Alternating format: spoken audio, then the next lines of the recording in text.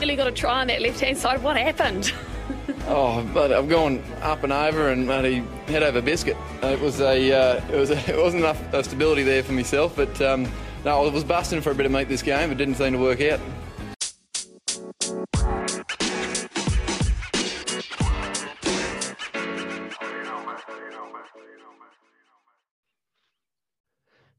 Hello, cheers, and welcome to the Scrum of the Earth podcast, the weekly show that brings you news, reviews, great interviews, and so much more, all about the world of rugby.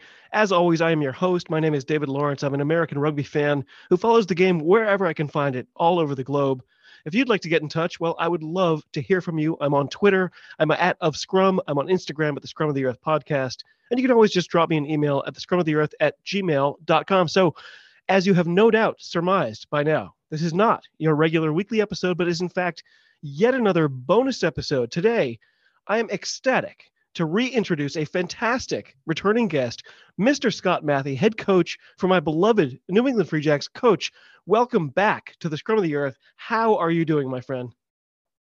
Hi, how's it going, Dave? It's great to be here. Good to connect with you again. And yeah, all's good. All's going quite well. I've just come out of a bye week, so yeah, feeling slightly more refreshed than usual.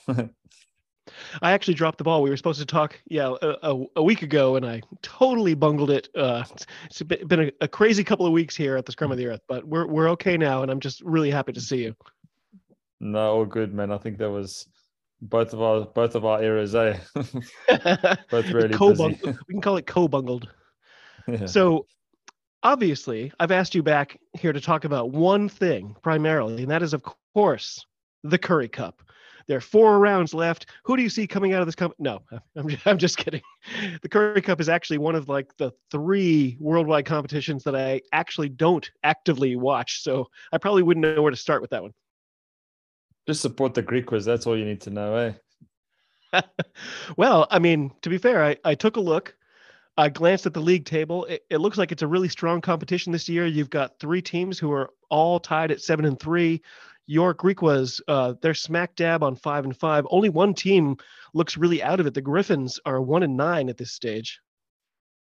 Yeah, it's very tight this year. I think quite interesting towards the back end, because I think a couple of the URC players will come into the big teams. So it's bound to be a good finish to the competition. Eh?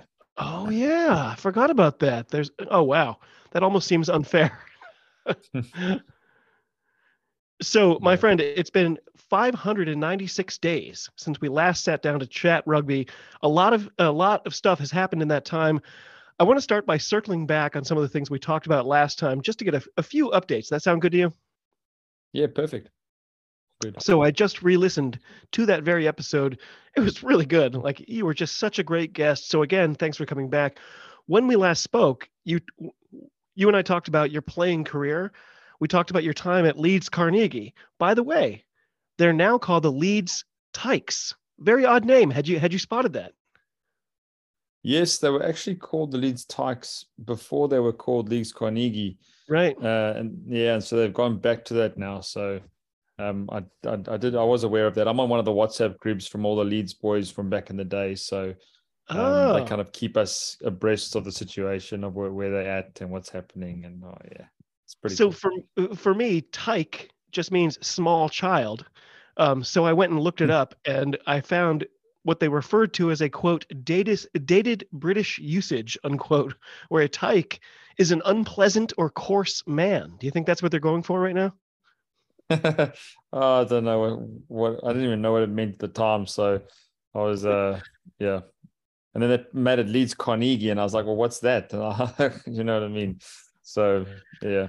Obviously also discovered that it was because it was connected to the Carnegie, I guess, Institute for physical education and stuff. Interesting. Carnegie, yeah. We also talked about your family's then imminent move to the United States. How did that go? How are they? Are they enjoying life in New England? And how is the little one?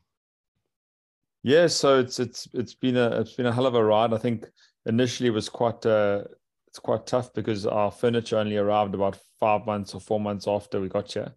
So, well, that's easy with a little baby, right? Yeah, the missus was very pleased about that. but we may do. Yeah, so I think things have just got a lot easier since then. We've been back home for a break and come over. We've had my folks out. I've had, Lee's parent, mom has come out twice. Her sister's Oh, coming nice. out pretty soon. So everyone's been over and experienced the best of Boston, I guess.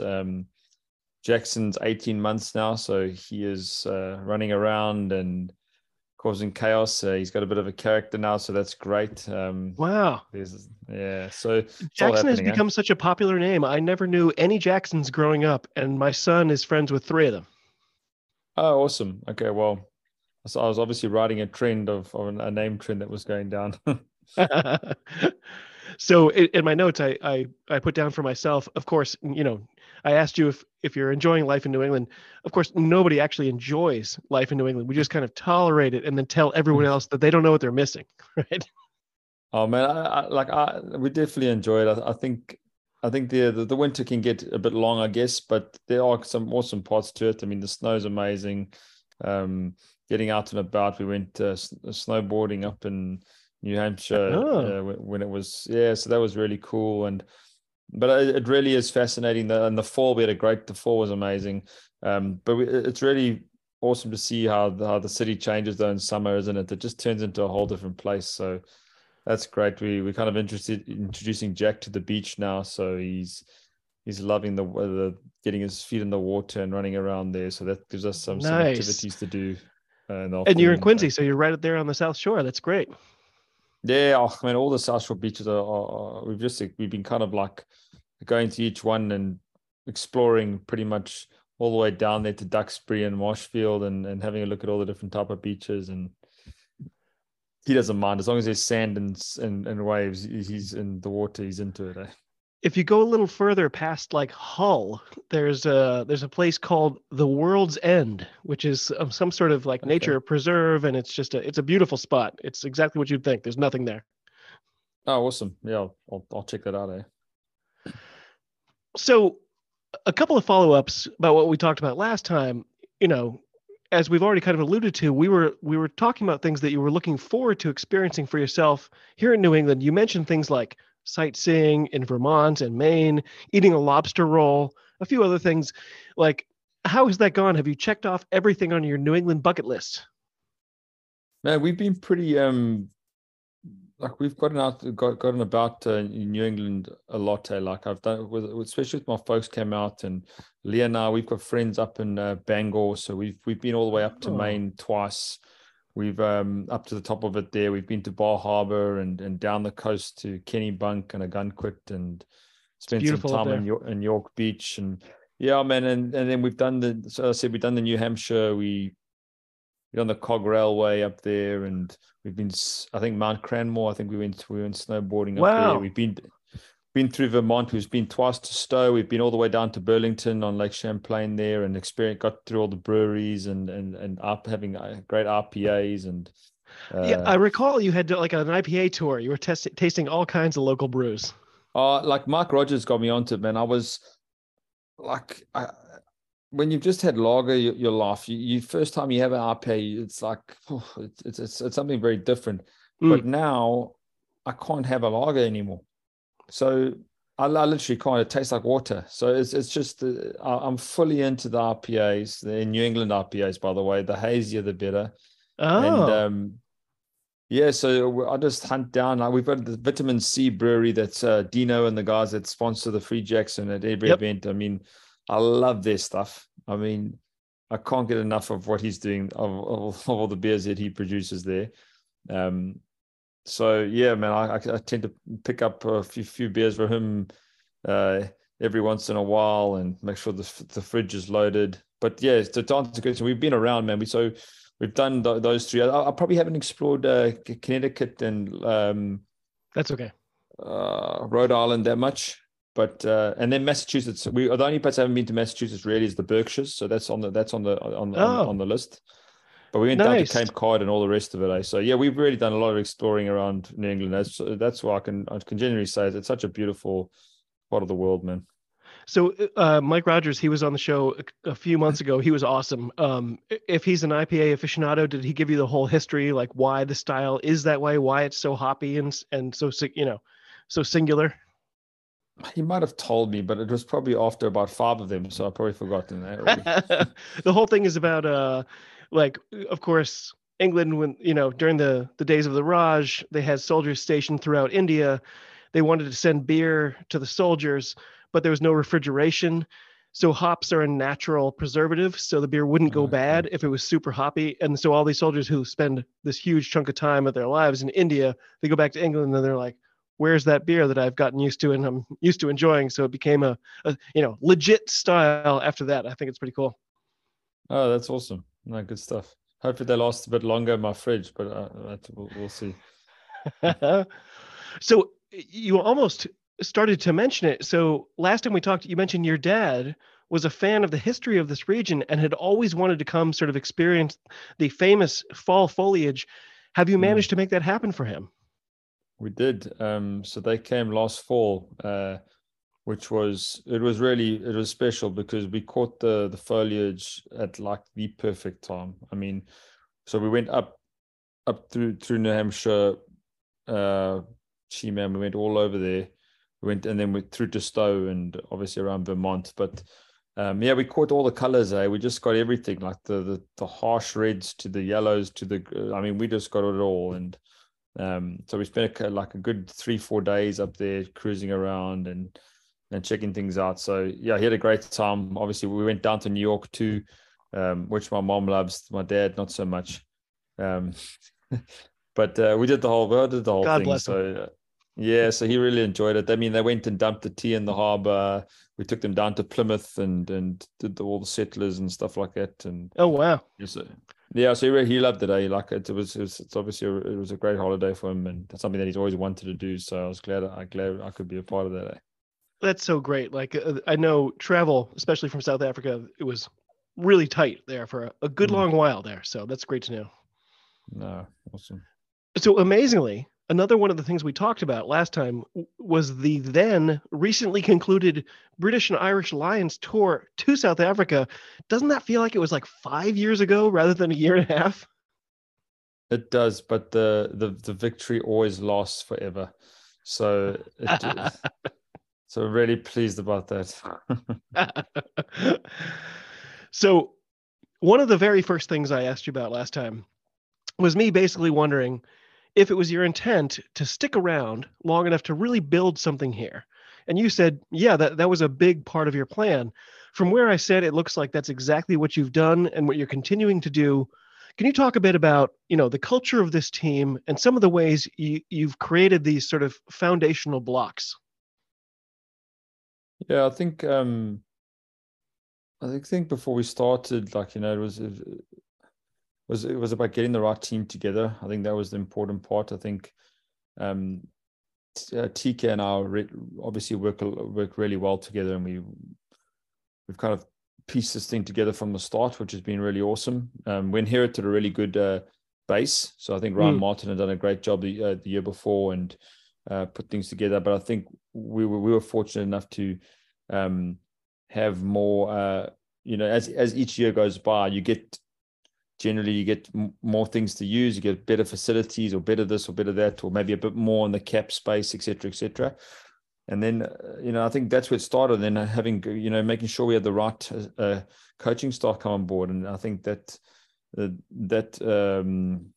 acquisition of Mike Rogers was great conversation between us, really aligned on how we play the game, on what we want to achieve. So that was really an inspired decision, and he's done a fantastic job. And then putting a plan together. Look, I think it was always a team's always got to be aligned to your character, I guess, or my character. Otherwise it's never the right fit. And I really felt it was a good fit because the values here are always humble, hardworking, hungry, fun. So I think those are things that really I felt connected to, which I can then roll out what I'm about. Which is competition, player focused, efforts measured, that type of stuff. So it was always going to be a process. I think the first year for us was always about, I think I mentioned a few times now, really being effective. So quite conservative, but really effective in everything that we do. I wanted obviously to apply a lot of pressure on the ball with our line speed and kicking game. We kicked a lot. We kicked a lot more than any other team. And I think by the end of the competition, teams are trying to do more of that. And I think this year you've seen also a lot more kicking in the league because of that. And I think we kind of fell short because of probably not enough variation in our game. But that's where we were at. So I think the transition to this year was obviously continued to build in our staff, which I think we've done a fantastic job with. Will Webster coming in, George Petrakis coming in, Ricky Persico. You've just got more guys and quality humans that are doing a fantastic job and adding to that culture and that those same concepts of competition, same mentality around efforts and working hard and being hungry, being humble. So I think that's really what it's about. We make sure we get the right staff together. We make sure that we've got the right players that embody those values too, and we kind of align everything to those values. I think the rugby style of playing, we have the same game model that we play. We're just adding a little layer by layer each year to make us a bit more progressive and have a bit more variation in our game plan. Yeah. So when we talked last, you specifically said, a big part of building a culture is the ability to retain players. Between last year and this one, we've had a lot of changes, but we also, as you kind of already said, we have a pretty good core group sticking around. How do you feel about, right now, your ability to keep players in the way the MLR is structured right now? It's tough, it's tough. Look, it was never our intention to lose so many players, I think there were only a handful that were decisions we actually made. The rest were kind of taken out of our hands through long-term injury or going to play at a higher in a league with a higher league with more money or whatever it is.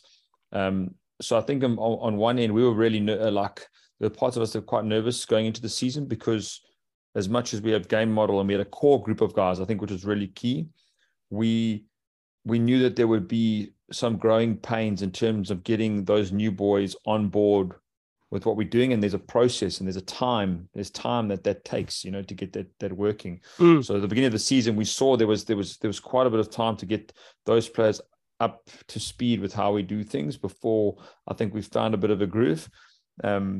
So thankfully, we've come through that and we've come out of that. And I think everyone's adapted really well. And I've now forgotten your question. It was something to do with that. I was just asking about the ability to retain players. It's funny, you mentioned the core, like Josh Larson. I've always called him the eternal captain. Really tough loss for us this year. But you have him as this sort of cornerstone. And then you brought in Jason Patras, who immediately worked his way right in, fell into the culture, has been producing for us. I think he played 79 minutes, like his first game. It's been so good. Is that luck? Is that TK and your ability to find the right players? How has that come about? Yeah, so I think just going back, so it is difficult because it's to retain players because of the 7th-month season. That's quite hard. So you kind of limited to if you're looking at foreign players, you're probably limited more to New Zealand guys and guys that have because it falls in line with the NPC. Right. So they can't be playing Super Rugby, just NPC. Then you can kind of tie them in. If they play really well, then they go to Super Rugby. Then you lose them. You know what I mean? Yep. So there's always a trade-off. And so it's the Saffron guys, the guys that have dropped out of the system because now you'll see a Curry Cup at the same time. So and it coincides with MLR. So you lose that base of players. So you just got to be. It's not easy. But you hope that that the more the league grows, they add an extra month on every time, and you can start to retain players a bit more. So I think just in terms of guys adapting and falling in, I think TK and all the guys in the back room there do a fantastic job of onboarding a lot of these players. So just from when they arrive, there's no, a lot of their questions have been answered. They're pretty much picked up, they're taken to their place, their stuff is sorted. Within the first week, we put aside a lot of time pretty much just to get all things sorted. Social securities, bank accounts, all these things that provide extra stress and anxiety, when you're moving. So we try and do a lot of work in getting all that sorted, so to make that transition really comfortable. And then you got the rugby side of things where the guys are getting, I think that a big thing we did this year, we obviously train really hard and we work hard at that, but there's also a process of transition from places where potentially they've had already 3 months since they last played rugby or been in a rugby environment, NPC, if we're talking about. So we can't just elevate their training to a certain level. We've got to gradually increase. They're going from grass to turf. So we've got to be aware of that and the implications. So I think there's just a lot of care that goes into just the welfare of the guys coming in. And that's both from a physical and a personal level, and I think that in itself provides the comfortability in the culture, and the players that are coming in that have been here before are really good at making those guys feel welcome. And they in houses, a lot of them are in shared housing and stuff like that. So there's definitely a good feel to it, and there's guys to mentor other guys and help guys through and take them out and what have you. So I think we've got a good thing going. And I think it's a really easy environment to fit into. I think if you're not the right guy for the environment, it shows very quickly. Oh, okay. It sticks out. The Dorchester room is a great example of what you're talking about, I think, too. Yeah, those boys have got things going on. I'm still waiting for my invite though, so I'm looking forward to that. So, based on some of the things we talked about last time, I'm just wondering about, you shared so many great insights about your personal coaching philosophy, and I'm just curious about how the reality has matched the expectations you had, which was, of course, before you even arrived in Massachusetts. So, for example, between then and now, you've won yourself a Coach of the Year award. You led your team to the best record in the league, complete with an MVP performance from one of your players. If I had told you when we talked last that those things were going to be true, way back this was September of 2021, what do you think you would have said then?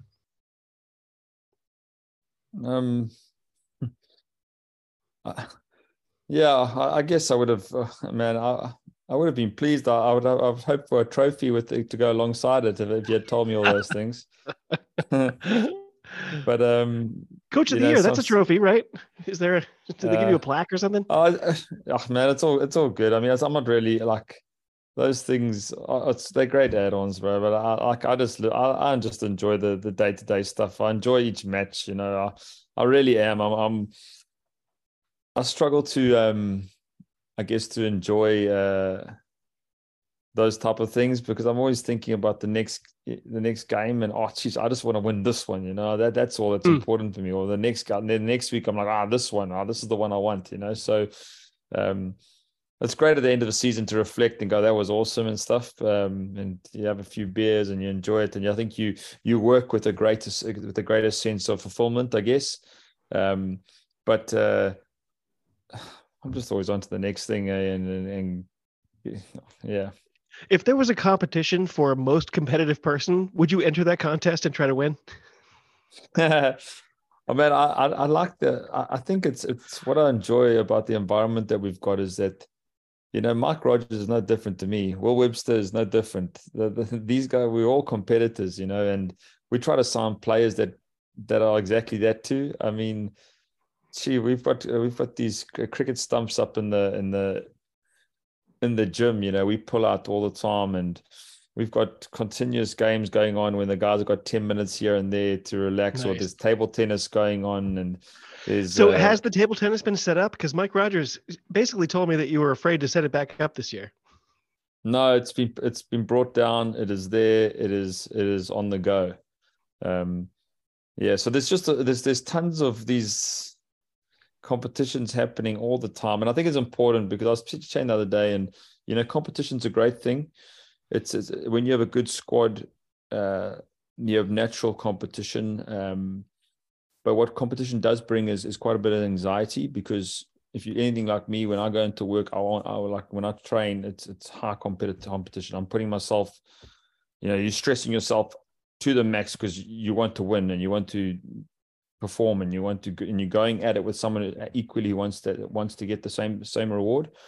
So it's important that if we want that high competition environment, but we also want to reduce the anxiety of the environment, that you've got to bring another set of competition, which is all the fun stuff, which is kind of cuts the tension of all that, but it's still delivering, but it still delivers what you want. You know what I mean? It still creates and fosters competition. And that's why we have our little mini teams going, and they compete against each other on every week and accumulate points, and there's prizes for all that stuff. So cool. The whole time we're just building a real culture of competition. I think, and so that's sometimes, I guess, where you can go wrong, is that you can't say, well, we're competition focused, or we're people focused, or we're competition driven.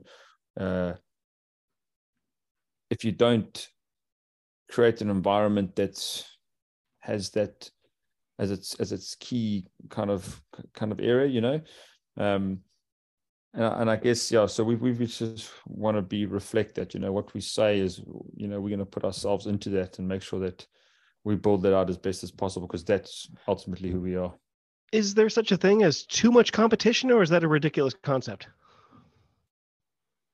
No, I don't think so. I think there's different types of it, but I think you can get the fun out of it. I think you can get the energy out of it. It creates edge. There's just so much stuff that it brings to the party. I think but you just got to access all those types of different parts of it, I guess, to make it really effective.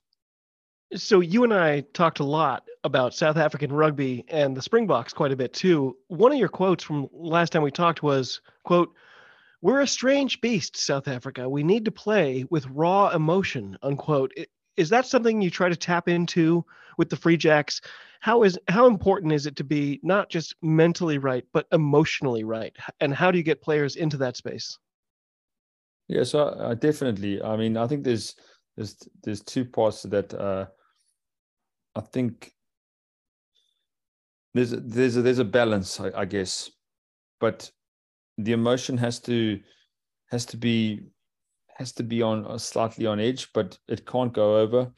And I guess because when it does go over, then you lose accuracy, you lose detail, you lose accuracy. And we've learned that lesson a lot. I think there's been times when we've dropped in a theme for the week where we just like dial up the emotion and dial up because you want a physical output, and it's probably gone over the top, and we end up all of a sudden we got cards raining down.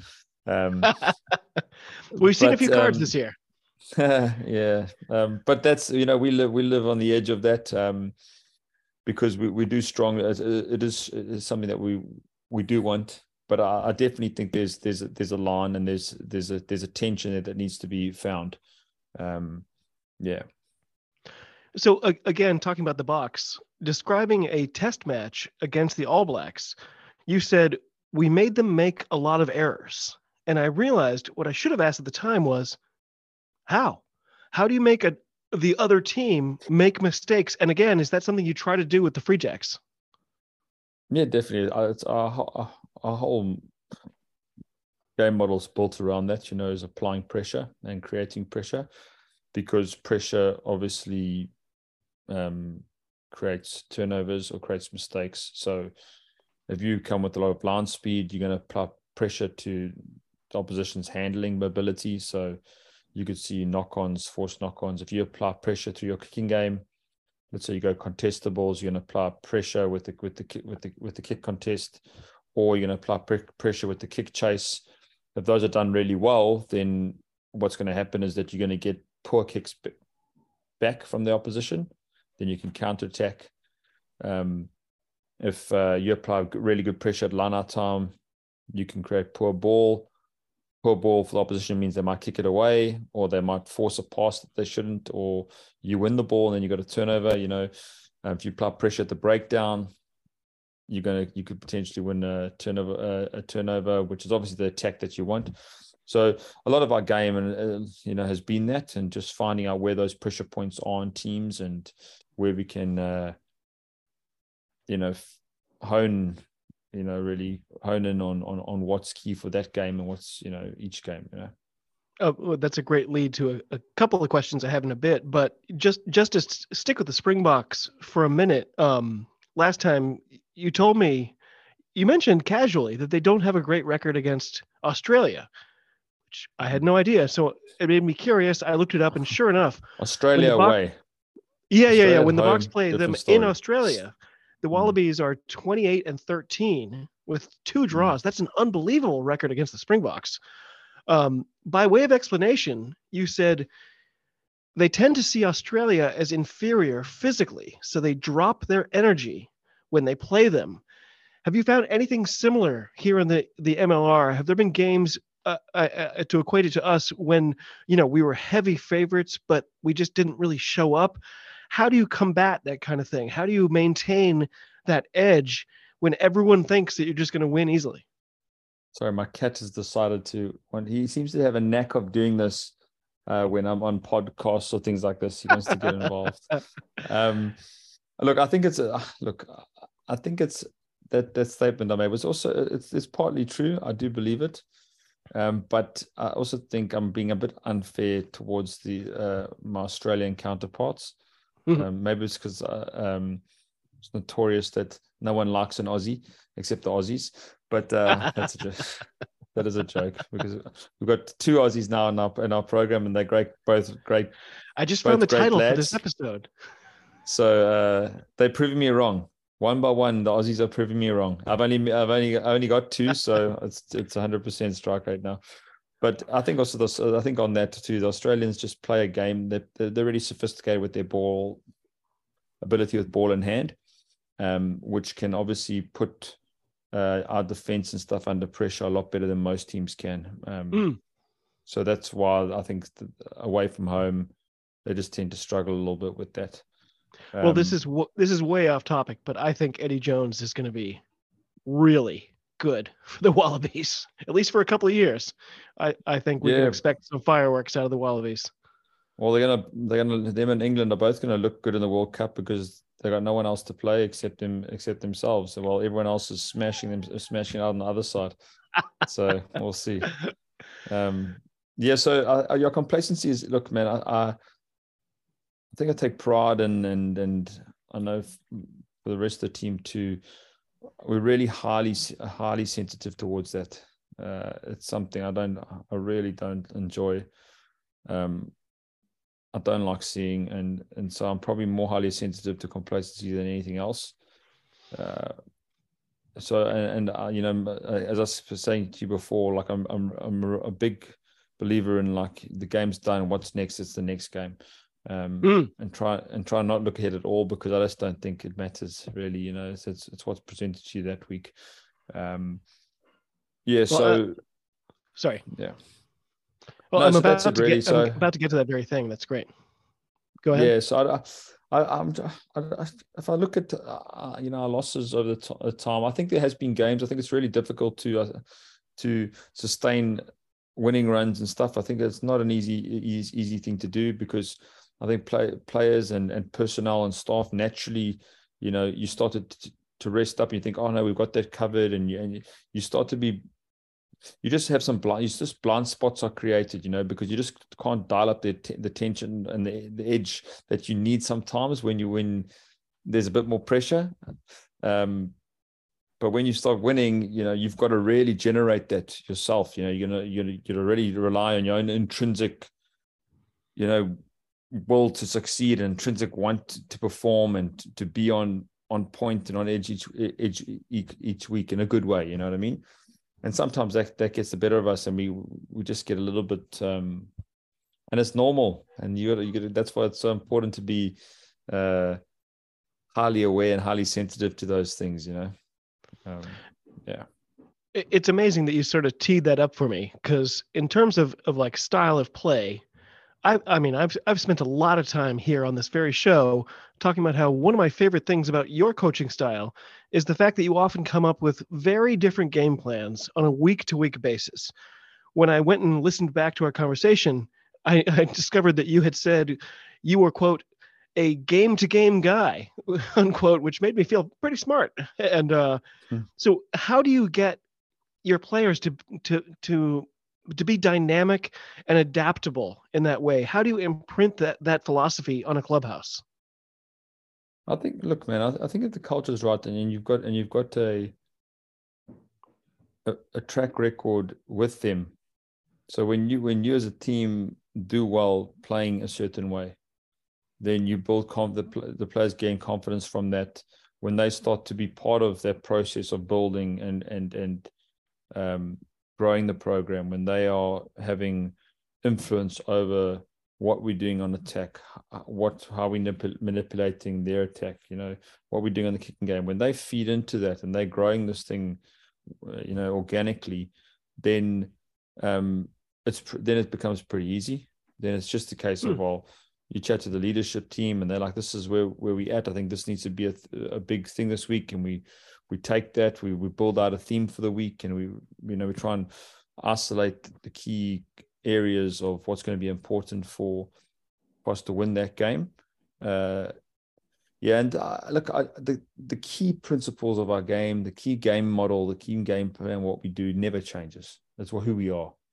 It's just we tinker around with our kicking game depending on our strengths versus their strengths. We tinker around with the attack and what we want to, little tweaks on special players you want to throw in, or you know what I mean? So those are little things that get changed. And sometimes when you're watching, it can appear like, oh, they're playing a bit different today. But it's just slight nuances, we they very seldom go away from who we are. It just might appear like that, you know what I mean? Because, we've got one or two little trick plays around the corner. We might hold on to the ball a little bit more in certain areas, those are just little tweaks, I guess. So you also had talked about the importance of the set piece. At one point, you said that if a team can dominate in the set piece areas, they should be winning every single game. Last year, one of the only things the Three Jacks kind of struggled with was our line out. How important has it been to sort of rectify that this season? What are you and the other coaches doing differently to get better results out of that set piece? Yeah, so I think it's mostly right. It just gives you such a platform to be able to get out of trouble, or to convert points. You can really force your will upon teams. So I think what we've seen this year, with the acquisitions we've had, we've really seen a growth in our scrum, which has been great. I think last year we were really stable in the scrum. This year we actually becoming dominant in the scrum. And we've had some really good, really quality players to step up and put their hand up. I think Will's done a great job, Will Webster, in really, looking after that group and getting the best out of them. And I think they've done great with the scrum. I think the line out, we've, we obviously lost Josh Larson, but there's other guys like Connor Keys, and these guys have stepped up, and I think they're finding a bit of groove. I think, which has been great. We're winning a lot of ball there. I think our key area now, we just want to we're going to get some more maul tries. I think there's probably an area that we can improve, but there's growth. We are getting better at stopping mauls. I guess we just need to score a few more tries, but there's definitely growth there. We're seeing some progress there, which has been great. And I think if we seem to be quite a hot and cold team when it comes to our lineouts. Sometimes we can take a run and then we'd have like these little 2 or 3 lineouts in a row in a game where we kind of dip. So it's just about getting that consistency. And that's important. That's important in the reps we do. We're very thorough. I think Will's done a really good job in detailing that to the guys and just going through the process of making sure that each week we've got the right menu. Each week we know our movements and how we're going to go through that. And I think as these players grow in their role of callers and grow in their role of being in the line out and understanding each other in that space, and the hookers finding that those guys we should continue to get more improvement. One of my favorite quotes from our last talk was when you said, as a coach, you try to help the players understand what's important about consistency, effort, attitude, and character. That really reminded me of a Bill Belichick quote, which was, talent gives you your floor and character gives you your ceiling. Do you agree with that? And can you talk about the role that character plays in our squad right now? Oh, immensely. I don't think there's few coaches that would disagree with that, I've just, you look at players like Mitch Wilson, for example, talented player. So good. Is he the most talented? No. But the work he puts in to ensure that he is operating at an optimum level and international quality level is just through his own what do you call it, application of his craft, just really working hard. He's a great human, good leader, so the more players like that you have, and the more players like that you recruit, and the more players you recruit, what happens is it's just a self-perpetuating cycle. Those players influence the younger players in the environment, and it just creates itself and recreates itself over and over again, because you just got really good leadership. You've got guys who are showing, delivering the standard every day, and so the rest of the squad just goes with that, and so you're driving all these really good habits, and that's great. But it starts with getting the right guys in the room, and really having a culture where they feel comfortable, and they feel like that there's support for them, that they are being grown, that they're being challenged, and that they're able to lead to, and then that fosters that type of environment. As a USA fan, obviously that painful loss in the repechage, it was so bad, but I think Mitch Wilson leveled up big time during that series. I feel like he came back this year with a whole new at a whole new level. Did you see a difference in Mitch this year? Yeah, man. I just think Mitch just keeps growing in confidence and keeps growing in stature, and he will continue to grow and continue to improve, because he is so dedicated to what he does, and he's a good man. So he just keeps working hard. He's a great team man. So that's just going to continue to happen. Do you know what I mean? He's just got a growth mindset. So I can't see that changing. Is that your favorite thing about being a coach? Seeing those little moments and those little moments of growth in your players? Yeah, definitely, man. I really enjoy it when guys go on to achieve greater honors and things, and to know you've had a part in that, and you've helped these guys recognize something, whether it's love, whether it's tough love, or whether it's, whatever you've done, there's certain things that jolt and help guys, whether it's just creating a team environment where guys feel comfortable that now they can perform, or an environment where they feel challenged, or that they have competition for spaces that they pushed, whatever it is, to have a role in that growth is fantastic. I think also, which is, which we often forget too, I think I probably take just as much just as much reward, I think, when we got Paula, who got his wife and his child out here now, and to see that flourish, and him being a good husband and good dad, and being able to manage that, and also to have an environment that supports that, and wants guys to be good husbands and wants guys to be good fathers, and being able to have those, foster that in a way, and create more family. It's been a big thing of ours this year to really involve family more and create more family opportunities, and just really make those significant others feel a part of this family. And I think we're getting there. I don't think we're there yet, but it's definitely something that we want to grow. And I think that's great when a guy becomes a good husband. I think that's the way you want the world going, eh? It's so gratifying to hear you say that, because as just a fan sitting in the seats every single week, I noticed a big difference in Paula Bellicana this year. I had no idea that there was, his family was coming here. Like that's a great thing because you can literally see it on the field, even from somebody like my perspective. That's pretty great.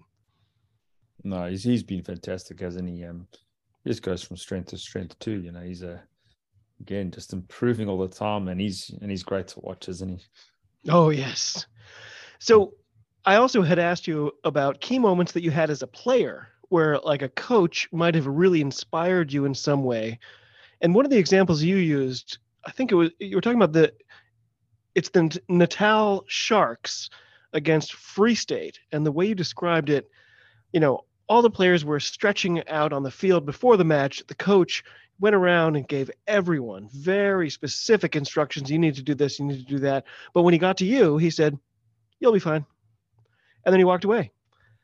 So I have to wonder, have you had a chance to sort of, I don't know, pass that on to a player here? I know it was an important moment for you. Is that something that you want to sort of, I guess, pay forward is the phrase? I think I'm just very aware of what I say to players before a game. That's always stuck with me about what I say. There's no also the closer you get to games, it's really different how you behave at the beginning of a week as a coach to the end of the week. Beginning of the week, a lot of it's about reviewing content on this is where this is what you need to work on, this is where you need to improve, this is what you did well, you know what I mean, and just being really dialed in on that. And as you move to the game, like, what do you think we need to do better? Okay, again, training sessions where early in the week there's a lot more introspection and being able to chat to players about what needs to be done better, or what needs to be, that's done well done for that, good stuff, let's see if we can tweak that, or whatever it is. But towards the end of the week, it's all about making sure that they're feeling comfortable and that they understand they've had a great training week, because we tend to put that together as a team. Like, we work hard. So it's just about saying, man, you've trained well this week, that things are going well. And so when I get to match day, I'm just like, enjoy it, man. Enjoy it. Yes, make it awesome. Enjoy when you come off the bench. Have a good, hurt some people out there, man. Get stuck in, you know what I mean? So I just keep it really short and really, like, what I'm saying? There's nothing left to be said. There's no long chats that need to be had. It's we've done all the work, man. Now you get a chance to just go and seek the opportunity. Yeah. When we're there in person at Fort Quincy, I've talked to Phil on the Jacks Rangers about this too. You look more like a security guard on the field than the head coach. You're kind of just standing there and you're not really talking to anyone. You just kind of look calm and cool, and you just got the sunglasses and just kind of. It always looks like you're waiting to bounce somebody from the pitch. No, man. I think I'm just internalizing. Just trying to remain calm while everything else is in turmoil inside me. So it's a good time just to kind of just take it all in. I just enjoy match day, and I enjoy that part of match day. I think what I like to do is just make sure that I'm taking a more wider angle view of things. I think the same thing happens towards the end of the training week. I step away from a lot of the detailed coaching, so that I can see, perhaps pick up keys and things on players. That guy might be something wrong there, or is he okay, or how's he feeling? What's his confidence like? That type of stuff. Whereas, which is a lot more wide angle lens. And sometimes when you're in the midst of coaching, you kind of miss those cues. So I kind of do that towards the end of the week, and then I can get a good feel for, what am I saying to the players on match day? How are we communicating? Yeah. Coach, thank you again so much for your time and insights. Can I finish this out here with just some quick stuff about our beloved Free Jacks this year? Awesome. That's great, so, man. Right now, we're sitting at 9-2. We're on top of the East. The only team with a better record is San Diego, who represent one of our 2 losses as we went out there very, very early in the season. Is this about where you figured where we'd be at this stage? How does that 9-2 mark match up with your preseason expectations? Um, Difficult, man. As I say, I've never. Do you map out wins and losses in the preseason? Do you talk to the coaching staff and say, we're going to win this, we're going to struggle with this one? Or is it just, we just need to concentrate? No, man, we don't do that. We might have a bit of a yarn if we just like, oh, geez, maybe this, and but I don't like that. I think we do it maybe over a beer or two, but it's never something that we're too intent on, because it's not something that we believe in. It doesn't matter, where we at in the table in terms of, you always want to treat that next game as the most important game. And I mean, I had this conversation last week with the guys saying, this week is the most important game you'll ever play. And, I remember Neil Back telling us that at Leeds, and I was always intrigued by it. And I was like, oh, really? Like this game? And he was like, yeah, because this is your next game.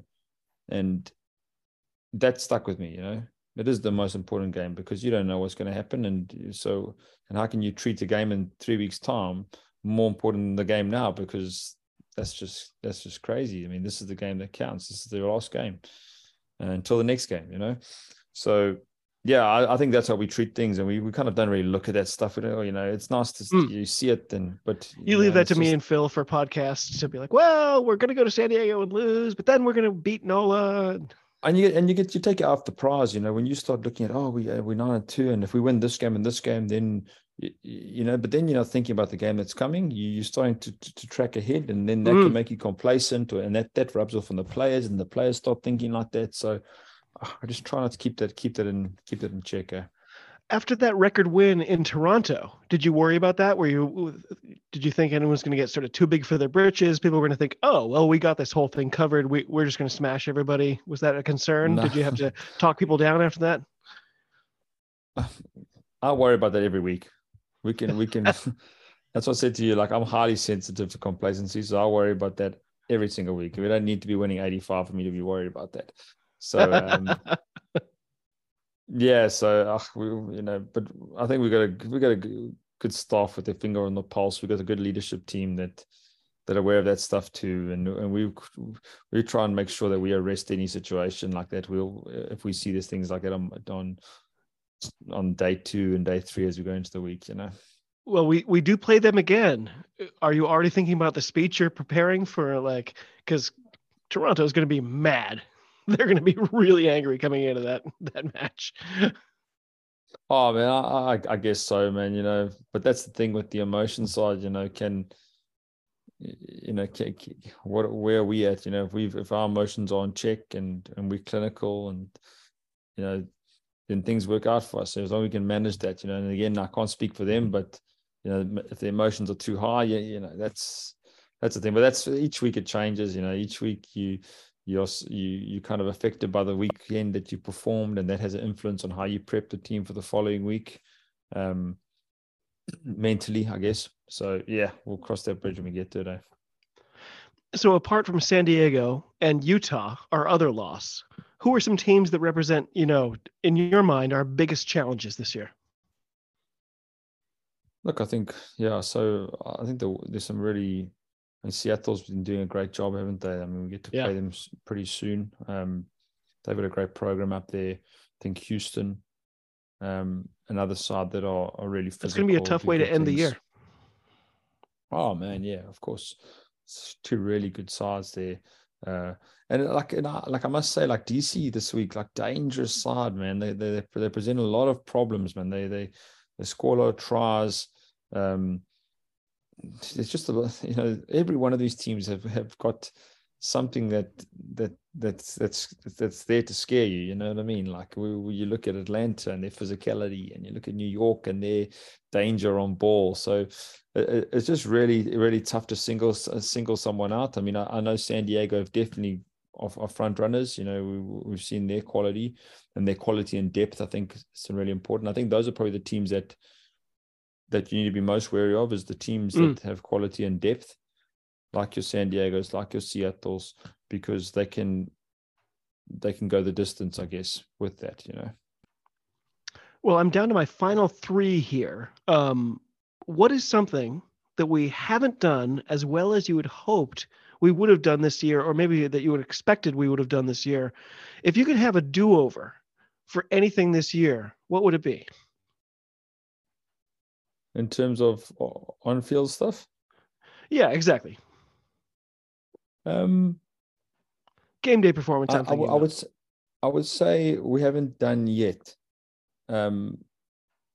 because I genuinely believe it's going to happen, and I guess that's just with the mall tries.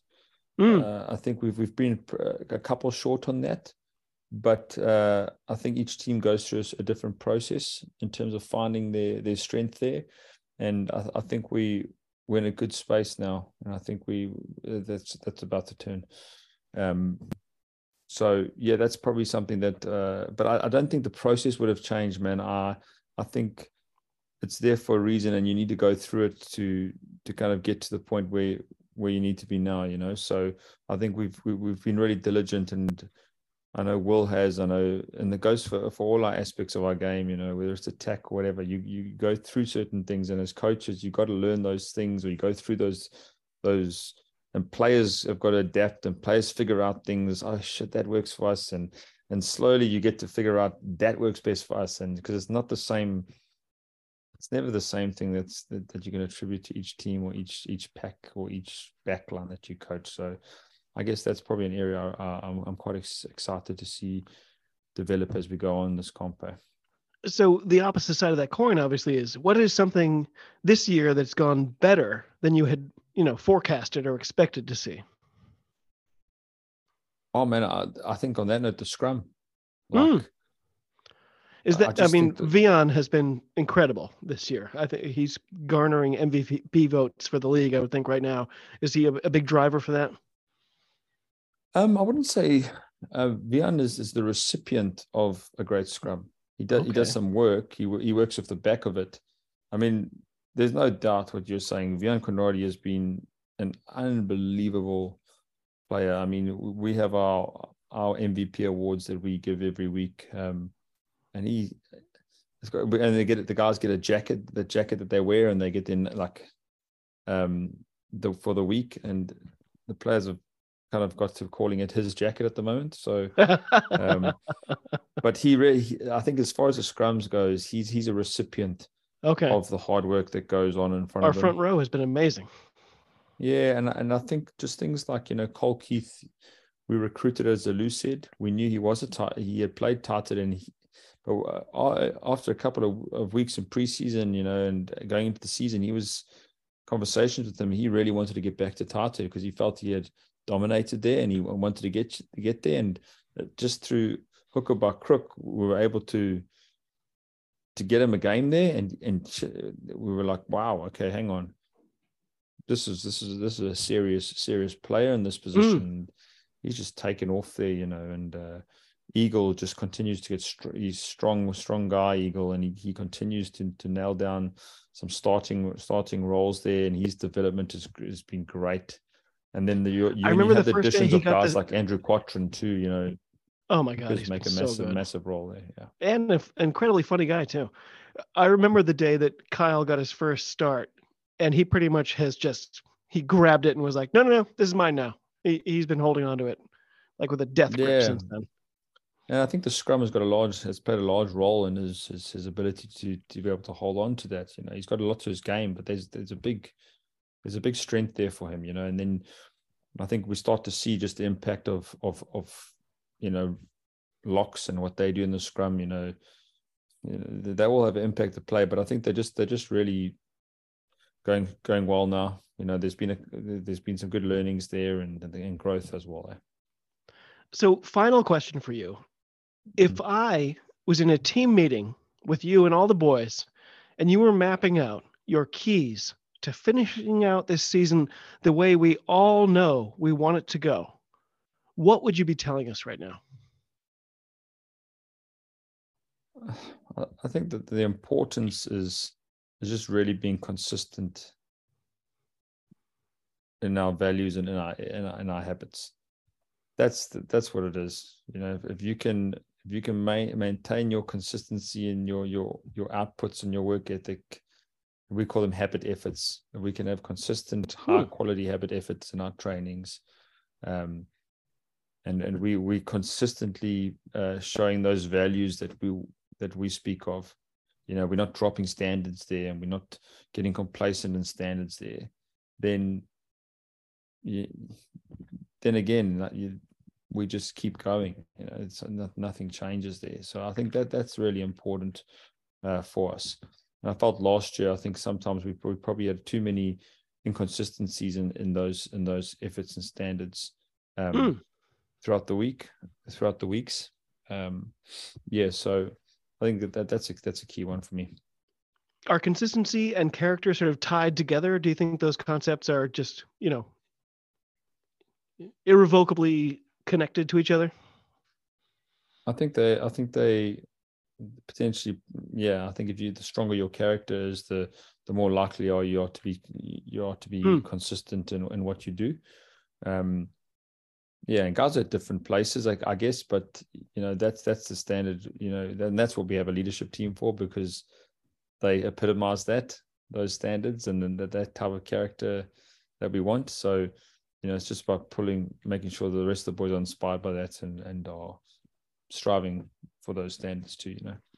So before the season started, I got to talk with Mitch Jacobson a little bit. And of course, he did the Kiwi thing and was like, yeah, I hope maybe I'll be able to work my way into the 23, at some point. And then the eternal captain goes down. Josh Larson's out. He's been captain pretty much ever since, and he's been doing a great job. Is that a surprise for you, or is that like this is what I expected? Yeah, no, I'm not surprised. We recruited him for that specific reason. We knew he was an excellent leader. He's an excellent player, but we were really wanting to get more leadership quality into our team. So his addition, I suppose I'm surprised at how good a leader he is. I knew he was a good leader, but he's a lot better leader than I could ever have imagined. He's a hell of a driving force in what we do, and he's been great, man. Those are big shoes to fill. Coach, this has been fantastic. Thank you again for joining us here on the Scrum of the Earth. You're a gentleman and a class act all the way. I did almost forget when you were on last time.